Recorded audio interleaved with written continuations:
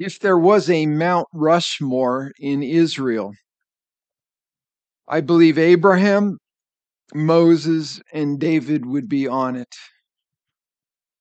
As for the fourth, I'm not sure.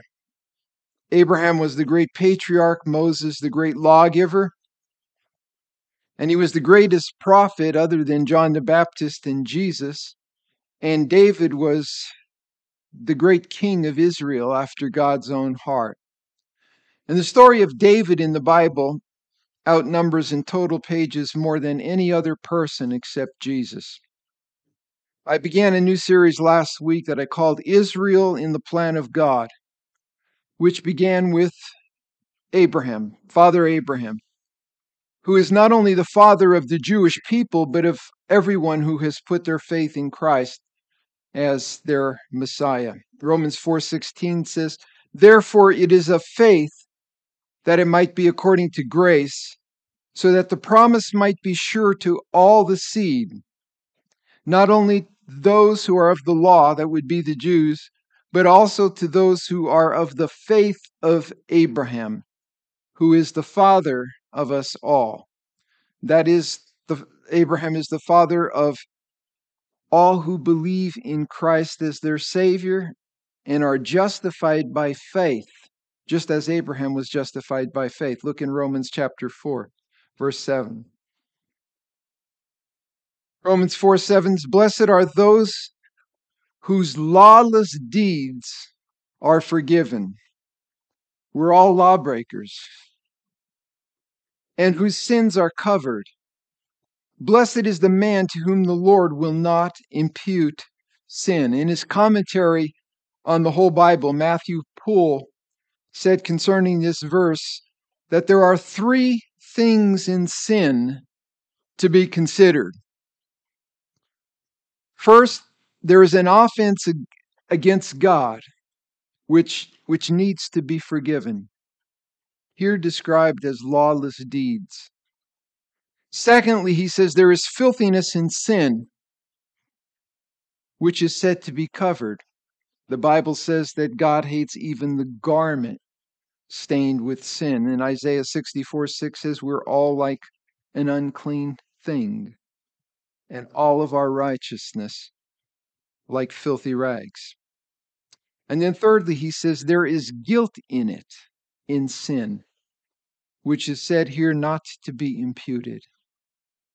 Romans 3:19 says, "Now that we know that whatever the law says, it says to those who are under the law, that every mouth may be stopped, and the whole world may become guilty before God."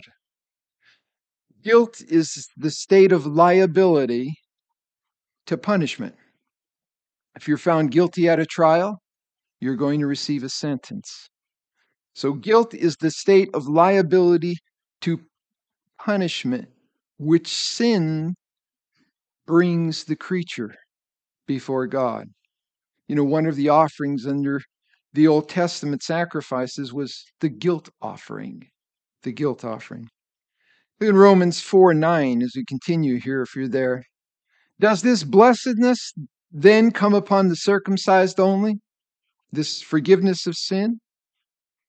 The imputation of righteousness? Does it come on the circumcised only, the Jews, or upon the uncircumcised? That would be the Gentiles. For we say that faith was accounted or imputed to Abraham for righteousness. How then was it accounted? While he was circumcised or uncircumcised? Not while circumcised, but while uncircumcised. And he received the sign of circumcision, a seal of the righteousness of faith, which he had while still uncircumcised, that he might be the father of all those who believe, though they are uncircumcised, that righteousness might be imputed to them also. And the father of circumcision to those who are not only of the circumcision, the Jews, but who also walk in the steps of the faith which our father Abraham had while he was still uncircumcised."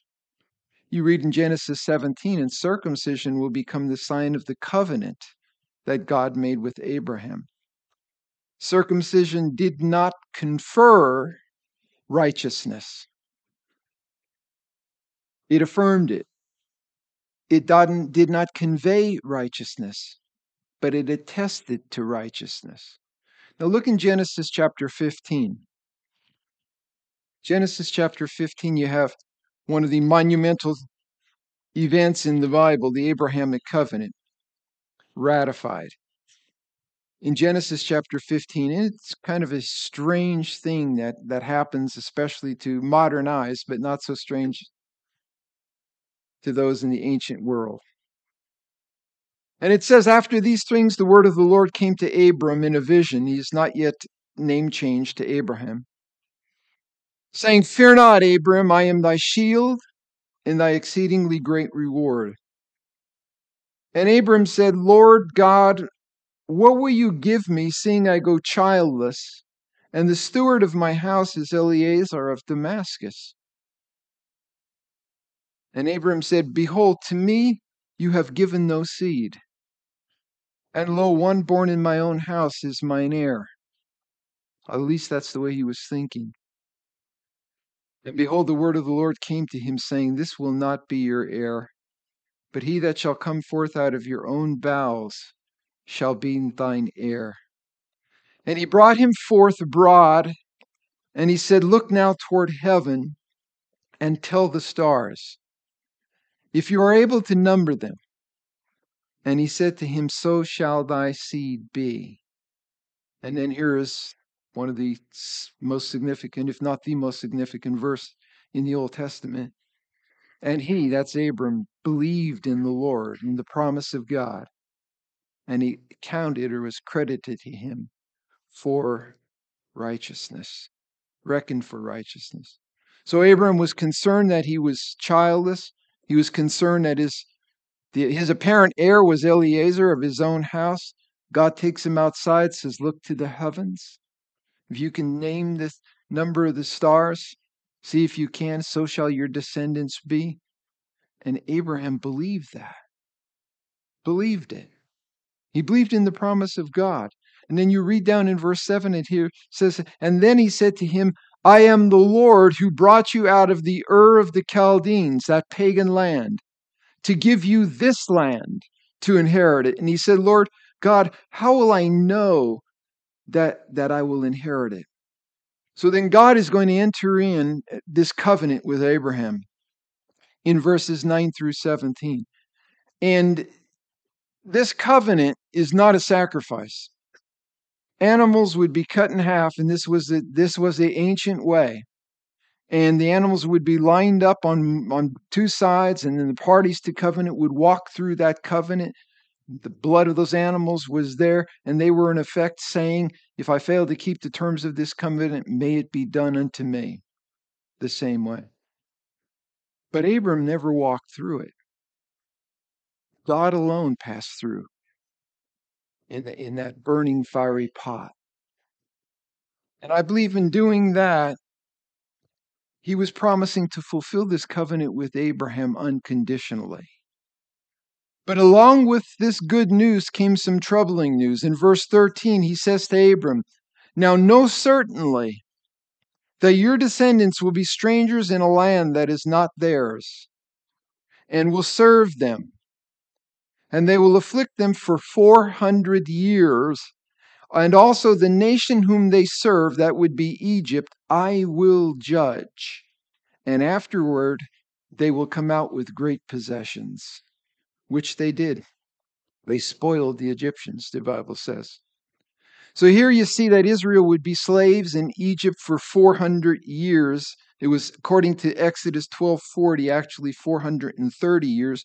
No contradiction. It's just speaking of 4 generations of 100 years, because in patriarchal times they lived longer. 400 years, plus years, in bondage. 400 years ago, the Pilgrims arrived in the New World aboard the Mayflower, 1623. First Thanksgiving was in 1621. A lot changes in 400 years. It's a long time. Why 430 years of slavery for the people you have chosen to become a nation? a chosen nation. Because it would take time to become a nation from 70 descendants to millions of people. And it would take time for them to acquire what they would need when they would move into the land, including the possessions they got from the Egyptians. The wheels of fortune turn very slowly in the ancient world. So that's one reason God was going to grow a nation in Egypt.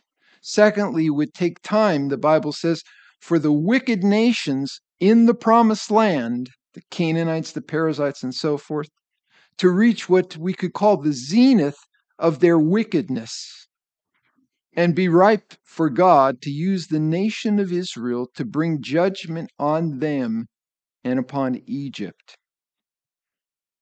After so long a time, God would demonstrate his faithfulness, that he keeps his word.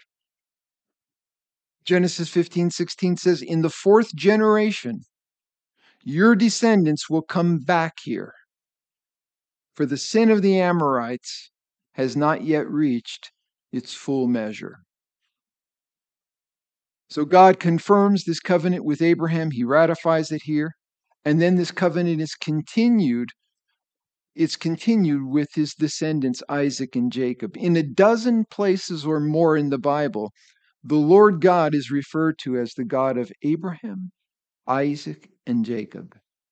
Now remember, God established a covenant with Abraham in Genesis 12. He left Haran following the death of his father Terah. And, he could have stayed there. He went from Ur of the Chaldees. He went northward up into Haran. And Haran was a prosperous trade city, very prosperous trade city. Virtually all overland traffic between Mesopotamia and the western regions of Canaan, Egypt, and the Hittite Empire had to pass through Haran. So it's not Iran, Haran. It was very prosperous. And as I said, it would have been very comfortable for Abram to stay there. But he didn't. He moved on. He moved out. And the Bible says in Hebrews, he was looking for that city whose builder and maker was God. It was not Ur of the Chaldees. It was not Haran. And he journeyed to the land that God would give to him. And the promises of God were passed on to his descendants. Pick it up in Genesis chapter 26, the covenant with Isaac. In Genesis chapter 26, verse 1, it says, there was famine in the land, beside the first famine that was in the days of Abraham, when he went down to Egypt, remember. And Isaac went to Abimelech, king of the Philistines in Gerar. And then the Lord appeared to him now. And he says, do not go down to Egypt. You read your Bible, oftentimes, Egypt is portrayed as negative, and it's become kind of like a type of the world.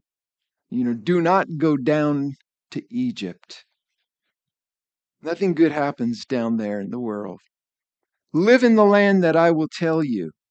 Dwell in this land, and I will be with you, and I will bless you. For to you and your descendants I give all these lands. And I will perform the oath which I swore to Abraham your father, and I will make your descendants multiply as the stars of heaven.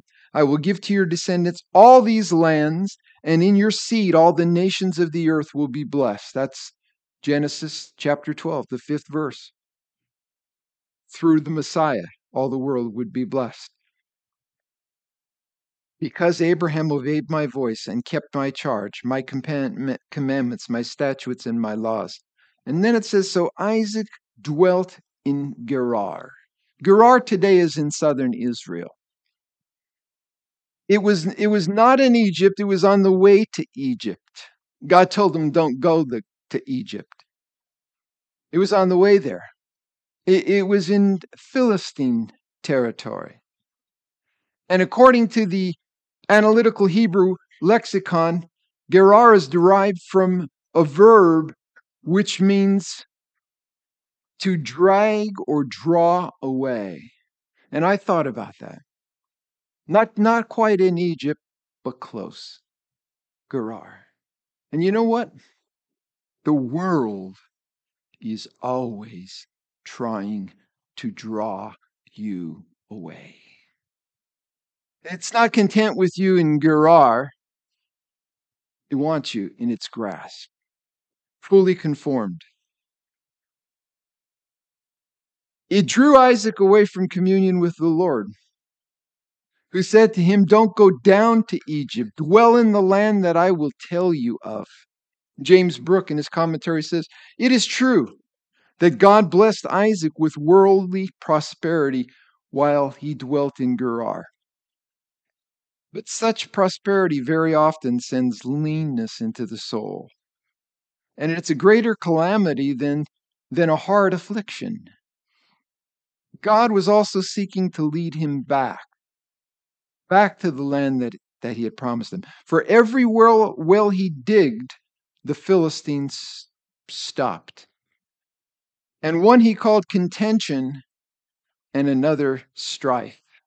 I'll tell you, when you're not walking with the Lord, your life is going to be full of contention and strife.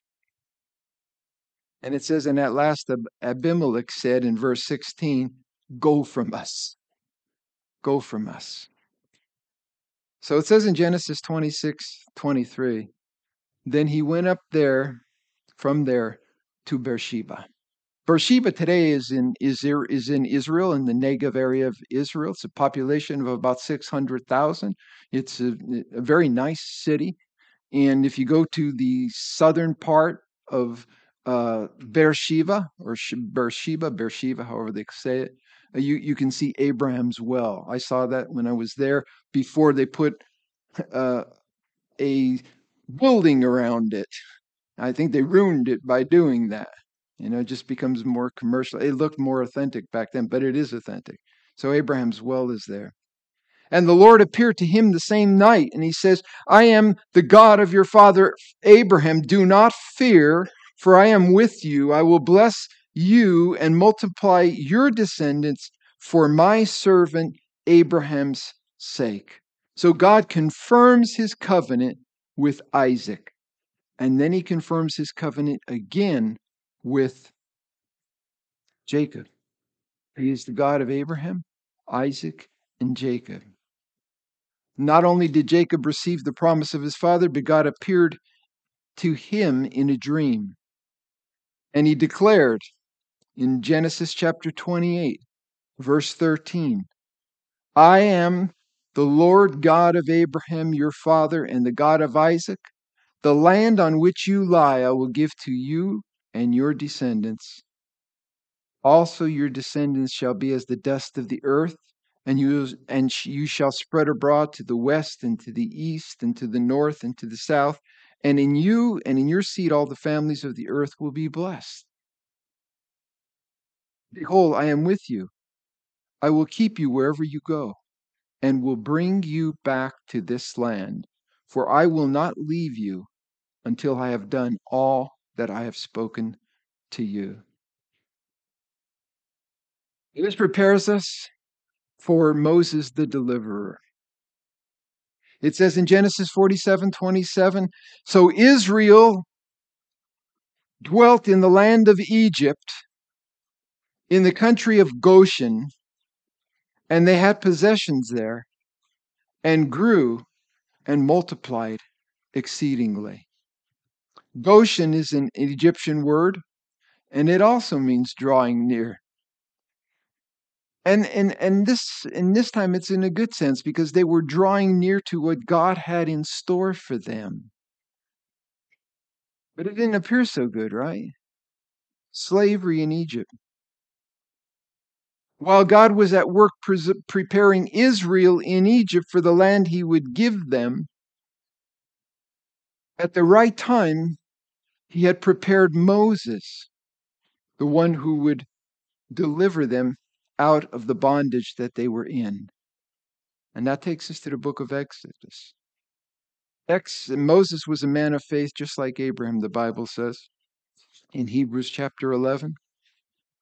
Hebrews chapter 11, well, actually, it's interesting because if you would read Psalm 90, which is called a prayer of Moses, in the little subscription at the top, it says a prayer of Moses, the man of God. Isn't that beautiful? The prayer of Moses, the man of God. He was a man of God, and he was a man of faith. Hebrews 11:23 says, by faith, Moses, when he was born, was hidden 3 months by his parents because they saw that he was a beautiful child, and they were not afraid of the king's command to murder all the little ones. By faith, Moses, when he became of age, refused to be called the son of Pharaoh's daughter, choosing rather to suffer affliction with the people of God than to enjoy the pleasures of sin for a season, esteeming the reproach of Christ greater riches than the treasures in Egypt, for he looked to the reward. By faith he forsook Egypt, not fearing the wrath of the king, for he endured as seeing him who is invisible.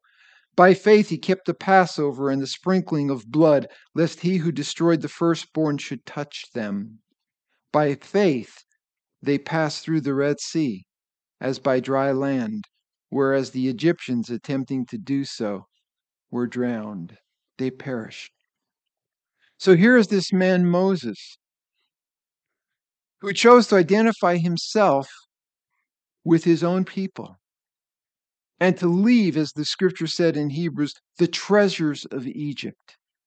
Leave it all behind. Egypt was the most powerful nation on earth at that time. And Moses gave up everything that Egypt offered him to lead God's people, a nation of slaves, to the promised land. It says in Acts 7:22, and Moses was learned in all the wisdom of the Egyptians, and was mighty in words and deeds. When he was 40 years old, it came into his heart to visit his brethren, the children of Israel, who were there in Egypt. And seeing one of them suffer wrong, he defended and avenged him who was oppressed, and he struck down the Egyptian. And you're probably familiar with the movie, The Ten Commandments, in that scene. For he supposed that his brother would have understood that God would deliver them by his hand, but they did not understand.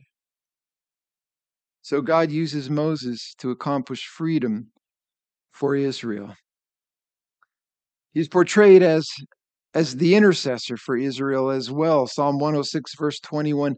They, that's Israel, forgot God, their Savior, who had done great things in Egypt.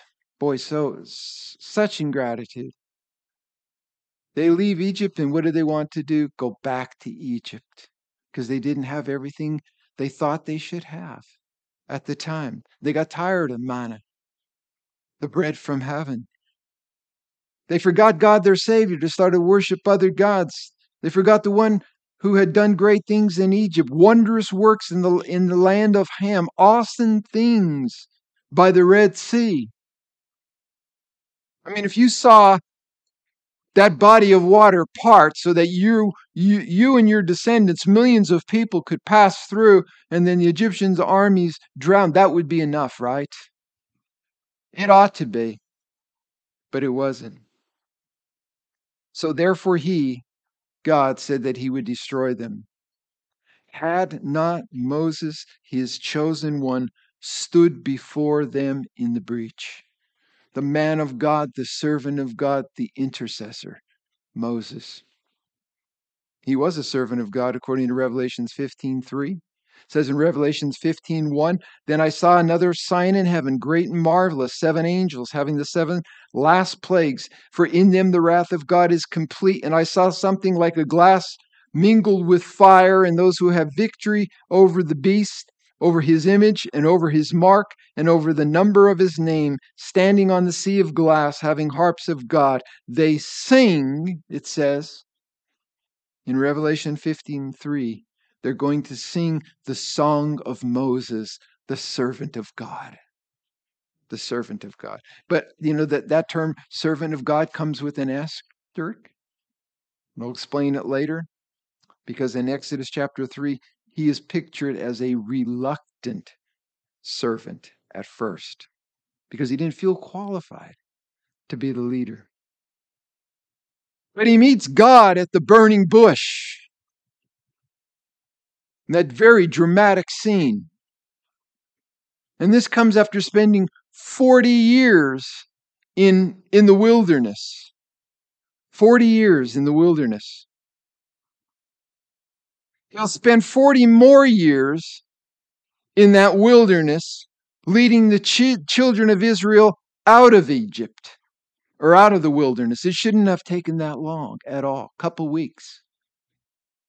40 years because of their disobedience. And Moses himself never makes it to the promised land.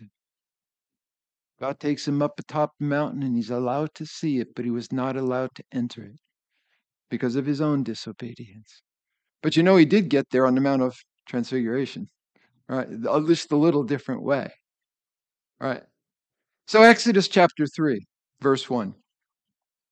Now Moses was tending the flock of Jethro, his father-in-law, the priest of Midian, and he led the flock to the back of the desert, and he came to Oreb, the mountain of God. And the angel of the Lord appeared to him in a flame of fire from the midst of a bush.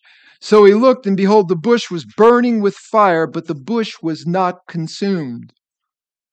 Then Moses said, I will now turn aside and see this great sight, why the bush does not burn. It was probably an acacia bush or a little bramble bush, maybe a large bramble bush. So when the Lord saw that he turned aside to look, God called to him from the midst of the bush and said, Moses, Moses. And he said, Here I am. And then he said, Do not draw near this place. Take your sandals off your feet, for the place where you stand is holy ground. And God put boundaries around the mount eventually when the children of Israel were there. When Moses went up to receive the commandments. But now here personally, he tells them, take the sandals off your feet, for where you are standing is holy ground. Moreover, he said this, I am the God of your father, the God of Abraham, the God of Isaac, and the God of Jacob. And Moses hid his face because he was afraid to look upon God. No man can see God, the Bible says, in his natural state and live. And he only saw the glory of God in this burning bush. And he was afraid, very afraid.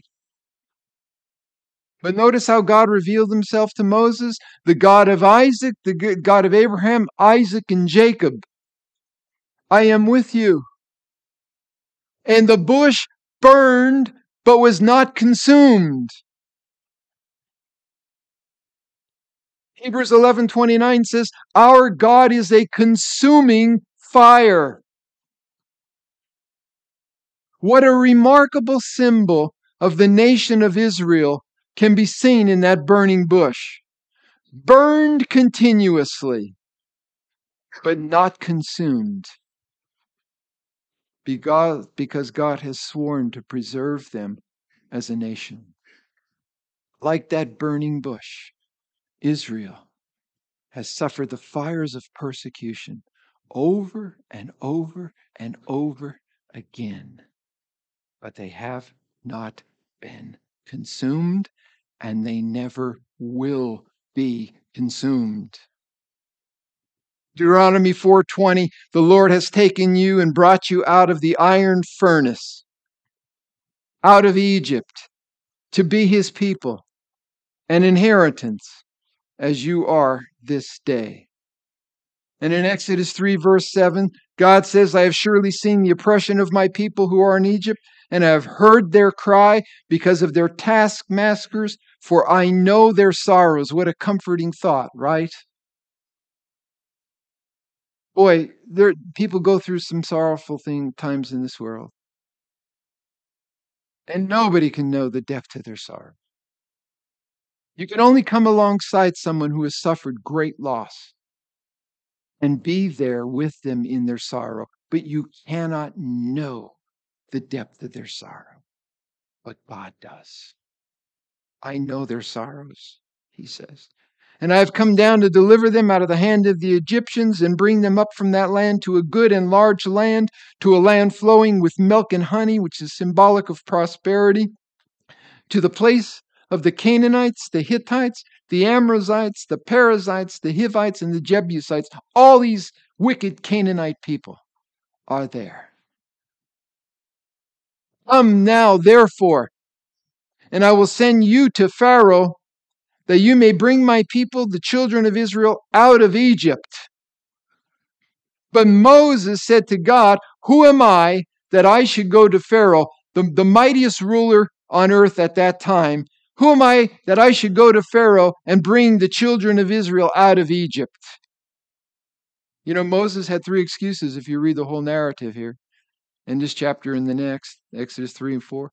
Number 1, he says, I'm a nobody. You know what's really great? God chooses to use nobodies. Right? That's all of us. He says, I'm a nobody. Number 2, he says, I have no authority. Who am I that Pharaoh should listen to me? And then he says in chapter 4 and verse 1, and thirdly, that they won't believe me. The children of Israel won't believe me. God didn't accept any of those excuses, and he doesn't accept yours. God said, I will certainly be with you. And that's enough. But I'll be gracious too. I will give you proof of my presence with you. And he did. That rod that Moses had, that became a snake. And then it became an instrument through which God would demonstrate his mighty power. So Moses asks for God's name in verse 13.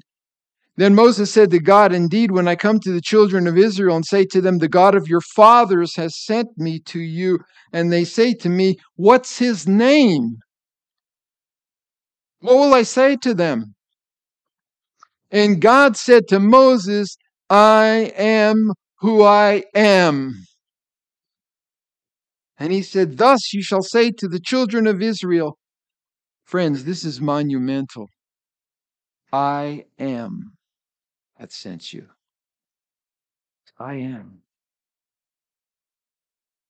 In the Hebrew text, this verb is in the first person singular of the root verb to be or to become. So a pun is intended there. The Hebrew form of I am sounds very similar to the Hebrew form from which Yahweh or Jehovah is derived. The third person singular of the root to become. So it has a double meaning. I am that I am. I am that I am focuses upon his transcendence. What does that mean? That he is above us and beyond our full experience. That's what it means theologically when you say God is transcendent. It says it means you cannot comprehend him. He is above you, beyond your full experience. But praise God, he is not only transcendent, he is immanent. He is the self-existent one. But he says, I become what I become. And that focuses upon his immanence. He can be known in time and space. Praise God. Jesus declared himself to be the I am. God with us. The transcendent God, immanent, with us in time and space. Listen, Israel's history has given witness to God's presence with them, just as he promised. King Frederick the Great was a skeptic. I don't think he was quite an atheist, but he was almost there, because of his association with the French atheist Voltaire. So he once asked the chaplain of the court to provide him with evidence for the reliability of Scripture or the existence of God. And the chaplain answered, Your Majesty, the Jews. That's what he said. You want proof? The Jews. Between 250 CE and 1948, the Common Era, 250 BC and 1948, a period of 1,700 years. The Jews were expelled from more than 80 countries. That is a new country approximately every 22 years, friends. To provide a few examples, the Jews were expelled from England, from France, from Austria, from Germany, from Lithuania, from Spain, from Portugal, from Bohemia, from Moravia. History shows that a people expelled from its land are assimilated into the new land within 3 to 4 generations. How is it possible that the Jews have continued to survive as a distinct nation for over 2,000 years, and this despite not one, but 80 expulsions? How is that possible? And the remarkable thing is that the Jews have never been assimilated by those countries. You have Polish Americans, Italian Americans, German Americans, African Americans, but you do not have Jewish Americans. You have American Jews. Big difference. They have never lost their national identity. It's remarkable. It's remarkable. They have maintained their identity as Jews wherever they have gone. They have retained their ceremonies, their Passovers. They have their ancient language, the Hebrew language, which was out of existence and then revived, brought back. What nation has been expelled 80 times, lost their national language, and continues as a nation? Miraculous. And then they got the law at Mount Sinai. Exodus 1, chapter 1 through chapter 12, verse 36, their time in Egypt. Chapter 12, 36 through 18:27, from Egypt to Sinai. And then Exodus 19 through 40, their time at Sinai. But the revelation of the law came to Moses, and the charge to the people through Moses. In Exodus, it says here, now therefore, if you will indeed obey my voice and keep my covenant, in Exodus 19, and you shall be a special treasure to me above all the people, for all the earth is mine. Remember what I said? Why do you go back to creation? In the beginning, God created the heavens and the earth. When you want to talk to somebody about why the land is Israel's? Because God created everything. And he says, all the land is mine. And I chose to give it to Abraham, Isaac, and Jacob and their descendants. You will be a special treasure to me above all the people, for all the earth is mine, and you will be to me a kingdom of priests and a holy nation. That means separated from the other nations of the world. These are the words which you shall speak to the children of Israel. The Mosaic covenant, the covenant of the law. If makes it a conditional covenant. And Israel's relationship to the covenant would determine their future history.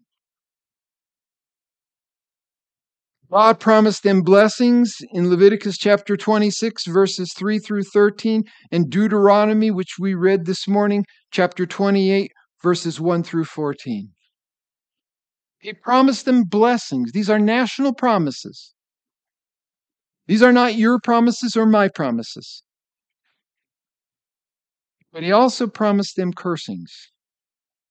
In Leviticus 26, 14 through 39, and Deuteronomy 28, 15 through 68. So the majority of those chapters, Leviticus 26 and Deuteronomy 28, the majority are dealing with the curses. There's blessings, but if you do not obey, here's what you're in for. And it's all happened. It's all happened. Leviticus 26:33. I will scatter you among the nations and draw out a sword after you. Your land will be desolate and your cities waste. Beginning with the Assyrian captivity in 722 and then the Babylonian captivity in 586 with the destruction of Jerusalem.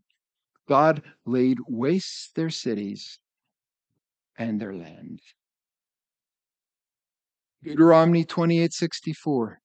The Lord will scatter you among all peoples from one end of the earth to the other. You know what that is a prophecy of? The wandering Jew. The term is diaspora, dispersion.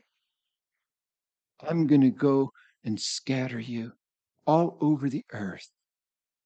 And you're going to have enemies on every side. And you're going to have no rest. And in the morning, you're going to say you wish it was night. And in the night, you're going to say you wish it was morning.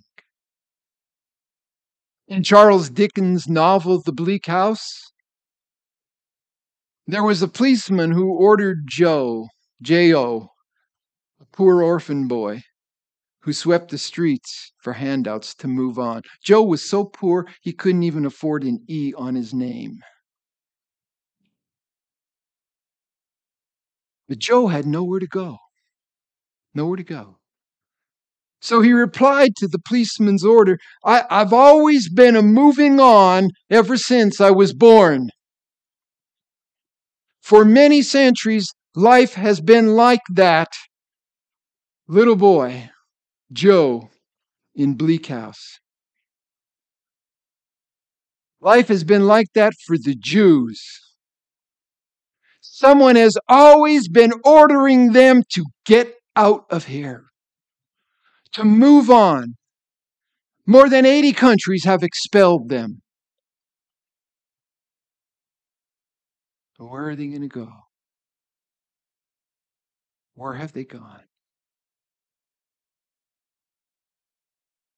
Back to Israel.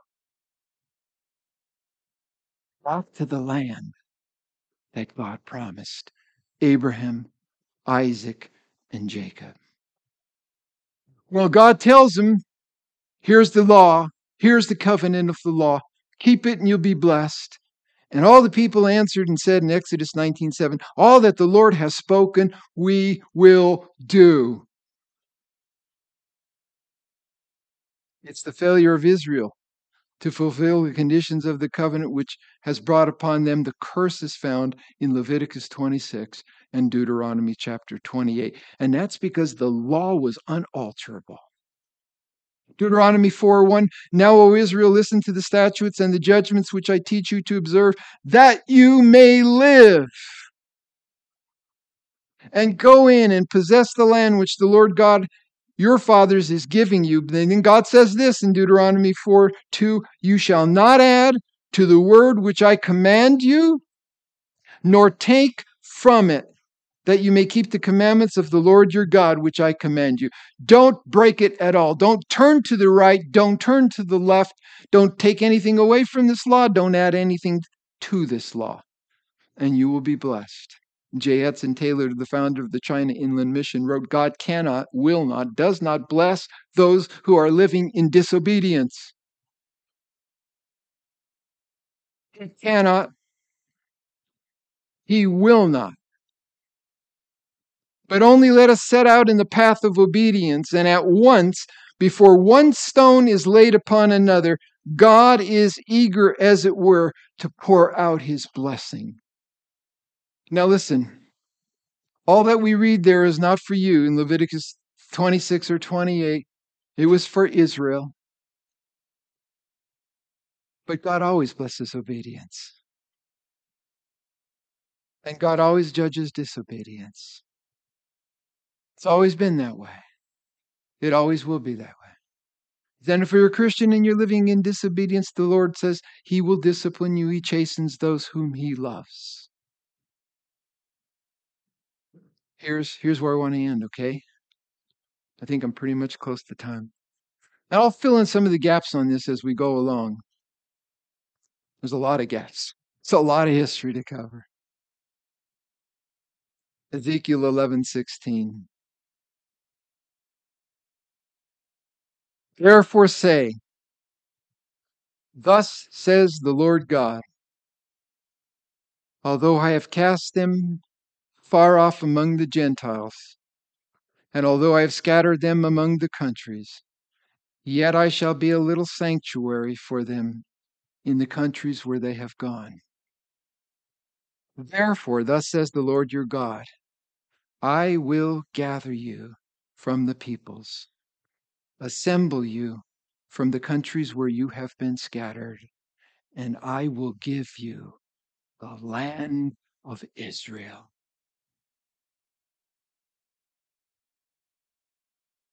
Fathomable that they should have survived.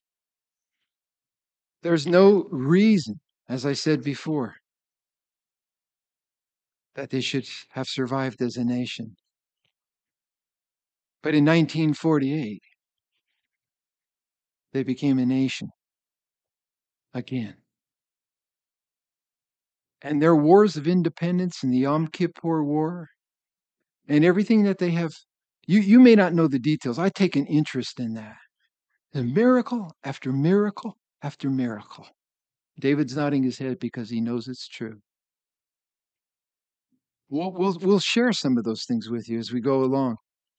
But I want to read in Leviticus chapter 26, verse 41.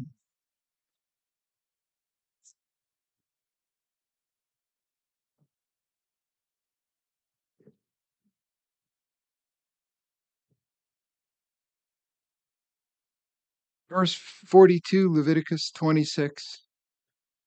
God says, I will remember my covenant with Jacob, my covenant with Isaac, and my covenant with Abraham. I will remember. I will remember the land. The land also shall be left of them, and shall enjoy her Sabbaths, which she lies desolate without them when they were in the Babylonian captivity. And they will accept of the punishment because of their iniquity, because even they despised my judgments, and their soul abhorred my statutes. But then he says this, beginning in verse 44, and yet for all that, when they be in the land of their enemies, I will not cast them away. Neither will I abhor them to destroy them utterly, and to break my covenant with them. For I am the Lord their God. But I will, for their sakes, remember the covenant of their ancestors, whom I brought forth out of the land of Egypt in the sight of the heathen, that I might be their God. I am the Lord. These are the statutes and judgments and laws which the Lord made between him and the children of Israel in Mount Sinai by the hand of Moses, the deliverer. The ever faithful God. Listen, friends. If God can take care of this nation surrounded by enemies wherever they have gone, he can surely take care of you. If he has been faithful to Israel, which he has, even in the furnace of their afflictions, he will be faithful to you. You can trust the God of Abraham, Isaac, and Jacob.